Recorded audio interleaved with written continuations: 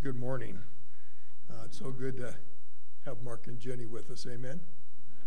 Yep. Even though Mark makes fun of me a lot, he wasn't here 2 seconds. I came over to greet him, and he was already making fun of me. He said that he heard that the preacher that was here helps everybody have a good nap during the service. So go ahead and just lay your head over on your wife's shoulder there, Mark, and go to sleep. It won't offend me at all. So the candles, first candle we lit 3 weeks ago was the candle of hope. Last week was the candle of peace. This is the candle of joy, but it's also called the angel's candle. And so we're going to talk a little bit about the angels' part in the birth of Christ and what they did and what they saw. I was thinking about, a lot of people don't know a lot about angels. There was a Sunday school teacher that was trying to find out from her children, the students in her class, what they might know about angels. So she asked about what they knew about angels, and here's some of the responses that she got. One little boy said, I only know the names of 2 angels, Hark and Herald. That was one of his responses. That's okay to laugh in church. I know it's got to be funny to laugh, right? But go ahead and be courteous anyway and laugh even if it's not funny. Another little girl said, everybody's got it all wrong. Angels don't wear halos anymore. I forget why, but scientists are working on it. So they're trying to find out. Another little boy said, angels work for God and watch over kids when God has something other to do. So angels are helping God out that way. A little boy, Daniel, his theology has grown a little bit. He said, angels talk all the way while they're flying you up to heaven. The basic message is where you went wrong before you got dead. So that was his theology. Just a couple more. This little girl said, some of the angels are in charge of helping heal sick animals and pets. And if they don't make the animal get better, they help the kid get over it. So that's an important job for angels. And then this little girl actually had some real insight about angels and love. She said, what I don't get about angels is why when someone's in love, they shoot arrows at them. So her theology was a little bit different. So today we're going to be talking about the passage that was actually read in our order of service, and we'll read that in just a moment. But so I entitled this Joy to the World. We'll look at Luke chapter 2, verses 8 through 14. An angel brought the good news of great joy to the earth. Angels were created for the purpose of worship and service and appear throughout Scripture in pivotal circumstances, so it makes sense that they would be present at Christ's birth. Angels are significant to the Christmas story because Jesus' birth was like none other. Something truly miraculous happened when the Creator took on humanity as a baby. I think sometimes we forget that. I think sometimes we don't really realize what it meant for God to become man and to start out as a little one, as a baby, helpless, born not in a palace but in a stable. The presence of angels served as a confirmation to the supernatural nature of Jesus' conception and birth and the arrival of the promised Messiah that changed the course of history, bridging the gap between God and sinful humanity. And I just quoted this verse, for there is one God and one mediator also between God and men, the man, Christ Jesus. So that's 1 Timothy chapter 2. So here's the passage that we're going to be looking at. Just follow along as I read it. You're really familiar with this, I know. But just think about it as we're reading it. In the same region, there were shepherds staying out in the fields and keeping watch over their flocks by night. And an angel of the Lord suddenly stood before them, and the glory of the Lord shone around them. and they were terribly frightened. But the angel said to them, "Do not be afraid, for behold, I bring you good news of great joy, which will be for all the people. For today in the city of David there has been born for you a Savior, who is Christ the Lord. This will be a sign for you. You will find a baby wrapped in cloths and lying in a manger." And suddenly there appeared with the angel a multitude of heavenly hosts singing or praising and God and saying, "Glory to God in the highest. On earth peace among men with whom he is well pleased." So what I tried to do was give us a little bit of information about angels. Sometimes we don't know that much about them. But there's a ton of information throughout the Word of God about angels. But I just picked some things. Each one of these sections, I tried to pick a Christmas carol that would help us kind of relate that. So this first section, angels we have heard on high. So angels, who are they? First of all, they're mighty ones who do God's will. And you can see that in Psalm 103, in Psalm 104, and there's other places. Psalm 103 says that angels are mighty in strength, who perform his word and obey his voice. Obviously talking about God's word and God's voice. They're messengers to people for God. You can think through the Old Testament. Angels came to see Abraham, came to see Lot, came to see Daniel. New Testament, Peter, John. And you can see some of the verses that talk about angels as messengers of God. They're ministering spirits for comfort and encouragement. Again, you can think through the Old Testament. Elijah, Daniel. Angels came to encourage Jesus after the time in the desert during his temptation. Angel came to Philip, to Peter, to Cornelius, a Gentile, a soldier, that an angel came to him for comfort and encouragement. They're masters of worship. You see this obviously throughout all of the scriptures. All angels worship. Some angels worship all the time. You can see that both in Isaiah and you can see it in Revelation.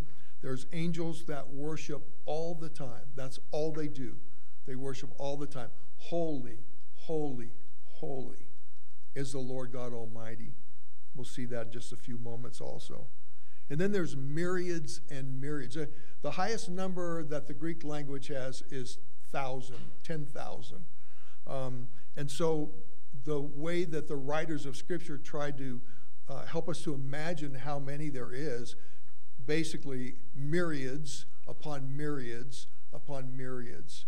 One place in Scripture in Hebrews chapter 12, the same Greek word is translated innumerable. So in other words, there's so many angels that they're beyond our number system. We don't know how many there are. So there's myriads and myriads of angels. And then they're called by many names. We see them called angels of God. We see them called sons of God. We see them called sons of the mighty, heavenly host, holy ones, holy watchers in Daniel, rulers in Daniel 10, heavenly beings, and there's some other names also that they're referred to. And then the angelic choir. Now there's several different places in Scripture where this angelic choir, I don't know that it's the same angels that are there. If it's a mixture, I don't know. I don't know that it's the same ones, but there's different places in Scripture where we see that there's this angelic choir that sings in these different events. One of them was at the creation of the earth. Job, in Job 38, let me just read you that. This is God talking to Job, and this is what he says. "Where were you when I laid the foundation of the earth? Tell me if you have understanding. Who set the measurements, since you know? Or who stretched out the line on it? Or what were its bases sunk? Or who laid its cornerstone?" And this is the part. "When the morning stars sang together and all the sons of God shouted for joy." So when God created, the angels were there worshiping God and singing. acknowledging God's power and God's person and who he is. So they were there at creation. They were obviously there, as we see today, that they were there at his birth, at the Lord Jesus Christ's birth. We'll look at that a little closer. That's Luke chapter 2 again.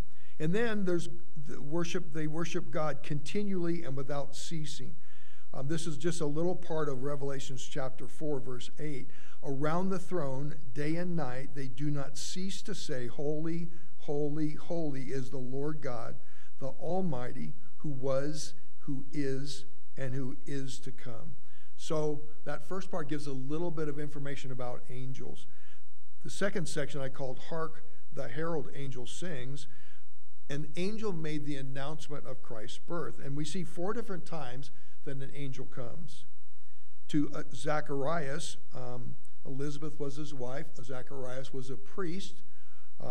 And it was his turn to be in the temple and to go into the holy place. And he was there, and an angel, and it specifies which angel, Gabriel, came to him. This is in Luke chapter 1, verses 13 through 19. He comes first to tell him that he's going to have a child. Zacharias and Elizabeth, his wife, were older. They'd been praying for a child, and their child was going to be John the Baptist. That was who John the Baptist's parents was. And he was going to be the forerunner to the Messiah. That's what he tells him. That's what the angel tells him in Luke chapter 1, verses 13 through 19. He's going to be the forerunner. He's going to be the one who was prophesied to come in the power of Elijah. And so he tells him, and in the midst of that, he tells him that he's going to be the one who's going to go before the Messiah, because the Messiah was going to be born in the near future. Then Gabriel came to Mary. We know that story. We're very familiar with that. Let me just read to you what it says out of Luke. Now, in the sixth month, the angel Gabriel was sent from God. So Gabriel came to Zacharias. Gabriel came to Mary. Came to her in the 6th month. Was sent from God to a city in Galilee called Nazareth, to a virgin engaged to a man whose name was Joseph, of the descendants of David, and the virgin's name was Mary. And coming in, he said to her, Greetings, favored one, the Lord is with you. But she was very perplexed at this statement and kept pondering what kind of salutation this was. The angel said to her, Do not be afraid, Mary, for you have found favor with God. And behold, you will conceive in your womb and bear a son, and you shall name him Jesus. He will be great. He will be called the Son of the Most High. The Lord God will give him the throne of his father David, and he will reign over the house of Jacob forever, and his kingdom will have no end. A little later on, she questions that, well, how am I going to have a child when I'm a virgin? And that's when he tells her that the Holy Spirit will come over her, and he's the one who will impregnate her. So we see that Gabriel comes there. Now to Joseph, an angel comes, but we don't know which one. He doesn't name that one. But I think we can assume that it was probably Gabriel also, since he was going around telling about this great news. Probably it was also Gabriel. This is what it says in Matthew chapter 1, verses 18 through 23. Now the birth of Jesus Christ was as follows. When his mother Mary had been betrothed to Joseph, before they came together, she was found to be with child by the Holy Spirit. And Joseph, her husband, being a righteous man and not wanting to disgrace her, planned to send her away secretly. But when he had considered this, behold, an angel of the Lord appeared to him in a dream, or in a vision, saying, Joseph, son of David, do not be afraid to take Mary as your wife, for the child who has been conceived in her is of the Holy Spirit. She will bear a son, and you shall call his name Jesus, for he will save his people from their sins. Now all this took place to fulfill what was spoken by the Lord through the prophet. Behold, the virgin shall be with child, and shall bear a son, and they shall call his name Emmanuel, which translated means God with us. So we see the angel made the announcement to Zacharias, made the announcement to Mary, made the announcement to Joseph, and then we are going to look at today in our passage that an angel, again, probably Gabriel, doesn't name the angel, that comes and gives this announcement to the shepherds. Second part of this is the angel announces this good news of great joy. Again, as you're thinking about that passage, the angel appeared suddenly and unexpectedly and stood before them, the shepherds, shining with heavenly glory. He said, do not be afraid. It's interesting that the word there in the Greek is mega phobos. We get our word phobia from that. So it's fear. Literally, it's they feared a great fear. And then there's a play on words here because he uses those same words to tell them about this great joy that they should have. So he said to them, do not be afraid, for I bring you good news of great joy, mega chero. The word chero there in the Greek is the word for joy. So this mega joy, and the word mega, the Greek word mega, signifies a degree of and intensity of the joy. In other words, this good news that will bring great, abundant, and overflowing kind of joy. So this is the angel that made the announcement to the shepherds. Now, what else did he say to the shepherds? Why did he say this? What was the purpose of this? We see on that backside of your notes there, he says, which will be for all people. So this great news of joy is for all people, from the lowest strata. So who did he come to? He came to the shepherds. The shepherds were probably the lowest strata of the people of Israel. They were the most looked down upon. In fact, they couldn't even give testimony. They couldn't call them because they weren't trusted. But what the angel is saying is this one that's come, he's for everybody. It doesn't matter who you are. It doesn't matter how low you are amongst people. It doesn't matter how much sin you've committed. Goes all the way from shepherds all the way up to the Gentiles, which were these magi that would be coming in 2 years, and everybody in between. Anybody who would receive this newborn king and Messiah. And you think of the most famous verse in the Bible, for God so loved who? The world. So God loved the whole world. He sent his son for the whole world. He sent his son to pay the penalty for those who would receive him. They're going to experience this exuberant kind of joy. The next thing he says is, born to you a Savior. For today in the city of David, there has been born to you a Savior who is Christ the Lord. A Savior is a deliverer or a redeemer. The angel Gabriel had told Joseph that his son, whom he was to name Jesus, would save his people from their sins. We just read that. When Simeon, who was another priest, when Joseph and Mary brought Jesus on the 8th day, he was 8 days old, came to dedicate him at the temple and get him circumcised at the same time. Simeon was the priest that was there that was holding the baby Jesus. And this is what he said. At Jesus' dedication in the temple, when Jesus was 8 days old, Simeon praised God and said this about Jesus: for my eyes have seen your salvation, which you have prepared in the presence of all peoples, a light for revelation to the Gentiles, and the glory of your people Israel. And then in John, later on in John, in chapter 4, when Jesus had visited the woman at the well and had that conversation, she'd gotten saved. She went into the city and told everybody, hey, there's somebody out there that knows everything about me. And they believed, and then a lot of people from Samaria went out there, talked to Jesus, and they said that they called Jesus the Savior of the world. So this one that was born had a purpose. His purpose is that he's the Savior of the world.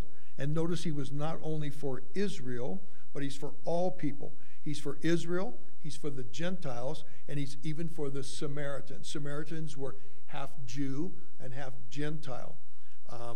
When the northern kingdom was taken into captivity in about 700 BC, there were Gentiles that came in. The Assyrians brought some people into the northern part of Israel, if you can picture that in your mind. And they intermixed, they intermarried, and that's where the Samaritans came. And remember, the Samaritans weren't very well liked by the Jewish people. They would avoid even going through Samaria. It's really interesting that in this passage he would name all three of these people groups: Jews, Gentiles, Samaritans. Jesus came for all of us. Jesus came to be all of our Savior. It's just in the receiving him, accepting him, believing that he truly is. And that's the next thing that he says here, is that he is both Christ, which is another word for Messiah.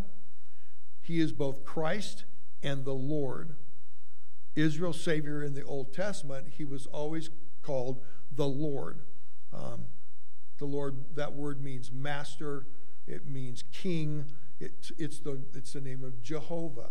Jesus is the Jehovah of the Old Testament. So Jesus, the Messiah, came to be Lord of people's lives, to be the Savior of people. And again, it's all in the receiving and believing about who Jesus is and why he came. He came to die. He came to die for our sins. He came to pay that awful penalty that we deserve to pay, because we're all sinners. That's what Romans says. We all have sinned, for everyone has sinned and falls short of the glory of God. So we were all sinners. He came to die to take the penalty that we deserve to take. So he's both Christ, he's both the Messiah, and he's the Lord. And then the angel goes on to say, and he's going to be assigned to you, a babe in swaddling clothes lying in a manger. Assigned to you. The word sign there has the idea of something that distinguishes one person from another. Then this was a reminder. Even the shepherds knew about this coming king. They knew about a Messiah that was coming. They didn't know when he would come. They didn't know that anybody was even being born in Bethlehem until the angel came and told them. So the angel reminds them of the promise that a Messiah was going to come. So when you go, this is going to be a sign for you. It's a reminder of the fulfillment of what we talked about last week out of Isaiah chapter 9, verse 6. Unto us a child is born, unto us a son is given. This child laying in a manger, he's laying in a manger, he's not in a palace. As I was thinking about that, I thought about this verse out of 2 Corinthians chapter 8, verse 9. For you know the grace of our Lord Jesus Christ, that though he was rich, that is, though he was God, though he had all the character of God, though he was the second person of the Godhead, though he had been in heaven, he'd been in the realms of glory, he'd been worshipped by all the angels, he's actually the one who did the creating. Though he was rich, he had everything because he's God. Though he was rich, he became poor for our sakes. That is, he didn't lose his deity, but he laid aside his deity. Philippians chapter 2 says that the outward manifestation of who he really was, all the glory, everything about him, he laid that aside. He didn't get rid of it, but he laid it aside so that it wasn't seen. So he looked like any other person when he was born. He looked like any other baby when he was born. But he did that so that he could take on humanity. He could become the mediator between God and man, and he could die in our place for our sins. So you know the grace of our Lord Jesus Christ, that though he was rich, yet for our sakes, or for your sakes, he became poor, that through his poverty we might become rich. That is, we get all the blessing and benefit and joy of salvation through Christ. And then the third section is angels from the realms of glory. I thought afterwards it would have been so cool if we could have, can you use the word cool in church? I guess you can. It would have been so great before each of these sections if we would have just sang those songs. because they would fit perfectly. They would remind us that the angels came to show that this is a supernatural occurrence. They came to worship the God who was doing this. And what did they sing? They said, "Glory to God in the highest." A multitude, which it was an unknown number, but representative of the monumental occasion. So we don't know how many angels were there. I love it. Both the individual single angel, again, probably Gabriel, came. Suddenly he appeared to the shepherds. And then after he was done talking, suddenly a bunch of angels. You didn't see him. Oh, look, what's that in the distance? No, they came, bam, they were right there. And there was a huge number, and they began to sing. And they said this first, "Glory to God in the highest." They were praising God with the highest glory that can be given.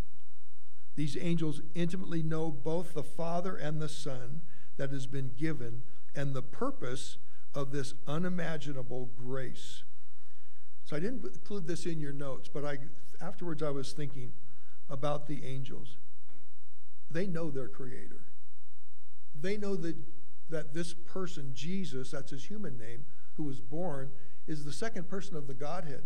He's the Creator God. They know their Creator. They know the purpose of Jesus' birth. That's why they're there. They know the sinfulness of mankind. Angels have been around a long time. They're very observant. They know. They know how sinful we are. They know how far away from God we are.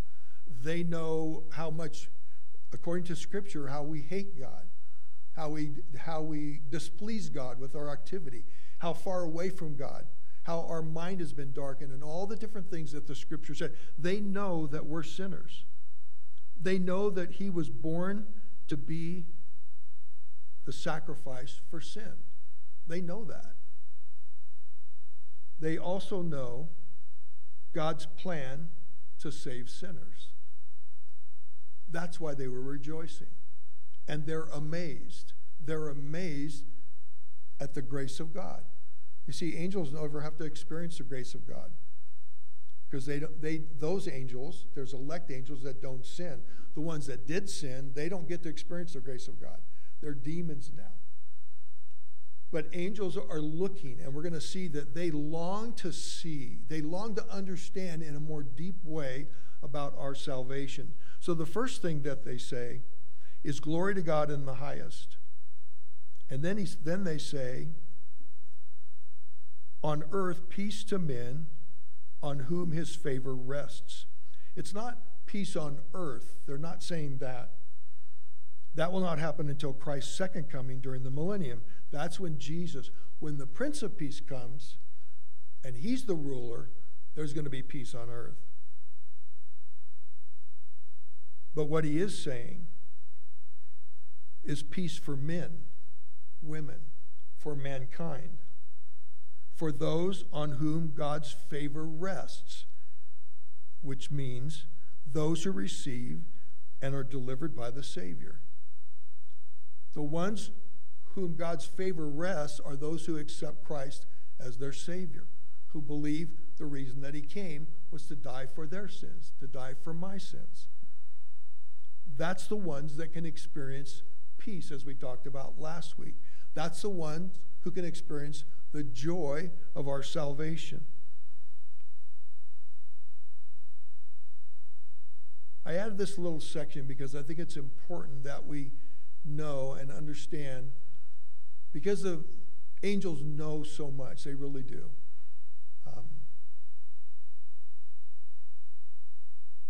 And they're curious. There's something that they don't fully understand, and that's why God would save us. Why would God save people that don't love him? Why would God continue to bless people, give us common grace? I mean, even people that they're not Christians, they don't go to church, or they don't care about the things of God at all. God still lets them enjoy marriage and children and having a good job, or their finances, or the way the Bible says that he lets it rain on the just and the unjust. I mean, everybody gets air to breathe, right? You don't have to be a Christian to be able to breathe the air, right? You don't have to know God. So God, there's a common grace that the angels are amazed because they know how holy God is. They know how righteous God is. They know how just God is. And they're amazed at God's mercy that he has on all of us. Angels seek, this is what 1 Peter 1:12 says, angels seek to understand and more fully our salvation. I'm not going to read the whole passage, but this is the gist of it. As to this salvation, Peter says, and you can go ahead and read 1 Peter 1:12 later and look at the surrounding verses. As to this salvation, the salvation that we have, the salvation that humans have, things into which angels long to look. The idea there, long to look, is they want to gain a clearer picture.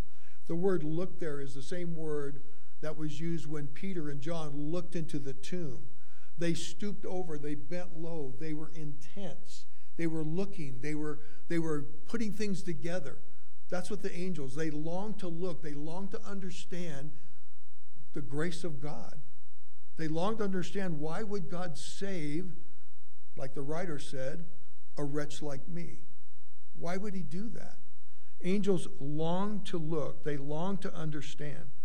The angels announced and rejoiced at Jesus' birth. They ministered to him in his life. They were at the empty tomb and confirmed the resurrection. They appeared at Jesus' ascension and reminded the disciples of his promised return. And they'll be there at his second coming. The Apostle Paul said that God displays his grace and wisdom in our salvation to the angels through the church. Isn't that amazing? Let me read you that verse.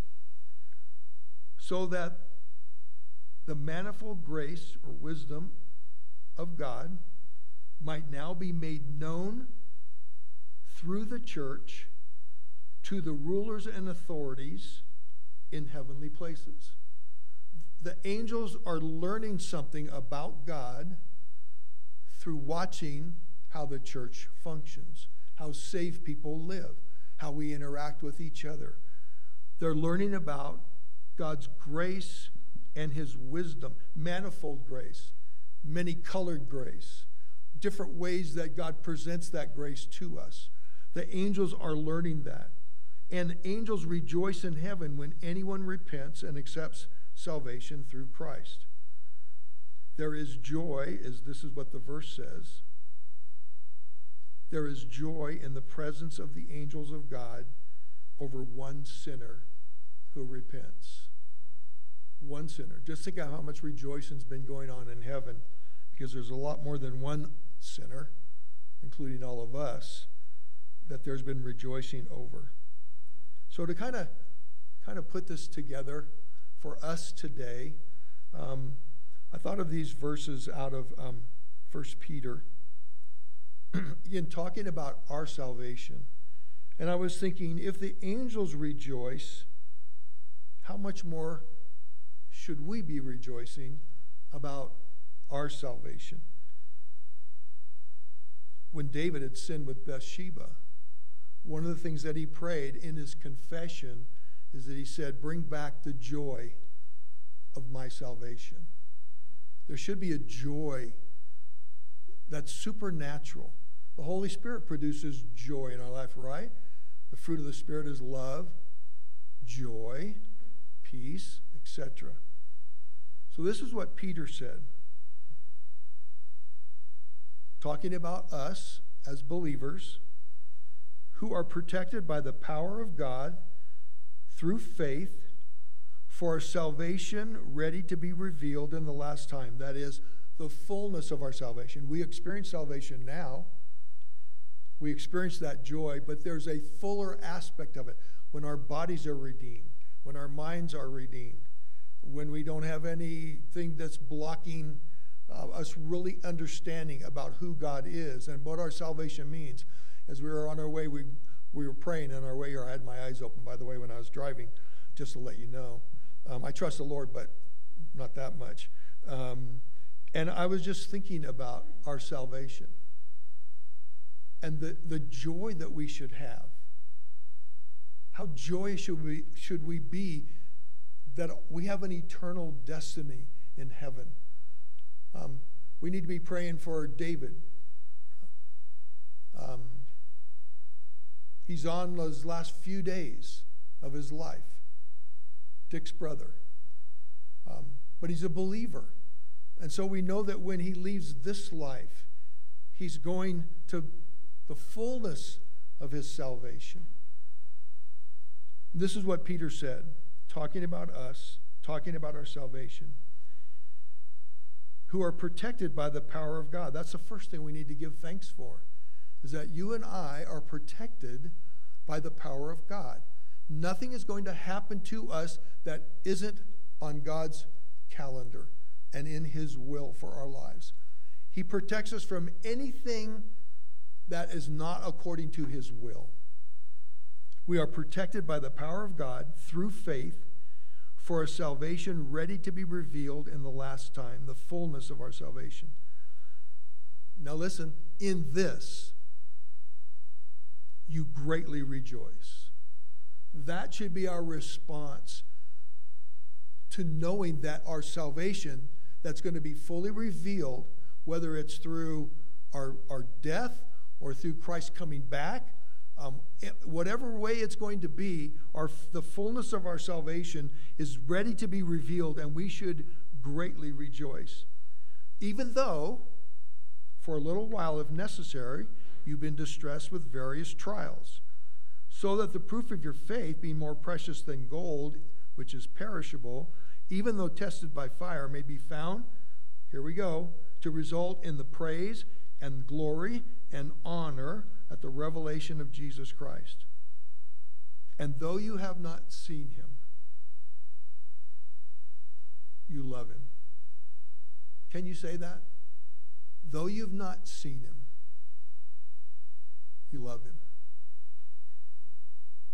And though you do not see him now, but believe in him, here's that joy again, you greatly rejoice with joy inexpressible and full of glory, obtaining the outcome of your faith, the salvation of your souls. Let's pray. Father, your word is so amazing. Thank you for the truth about our salvation.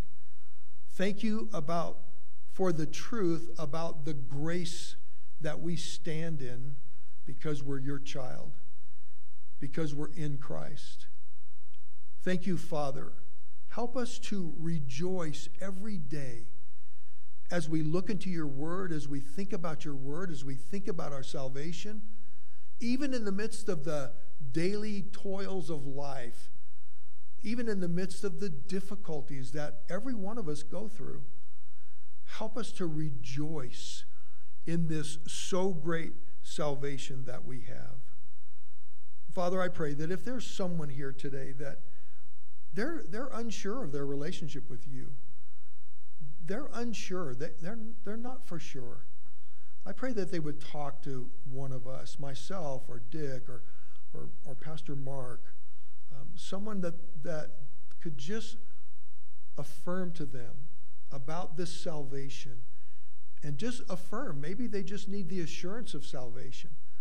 We just pray, Father, this is too important to not talk about it. And I pray, Father, if there's someone here, give them the courage to talk to one of us so that we could share this great salvation and again confirm their relationship with you through the Lord Jesus Christ. Father, we love you and we love your Son, and we are just overwhelmed at what you do for us and how much you love us and the lengths that you've gone to save us, to make us your child, to give us a place in heaven, a place in your Son's kingdom. And we're going to be there forever and ever and ever. Father, we thank you. Help us to experience the joy of our salvation, we pray. In Jesus' name, amen.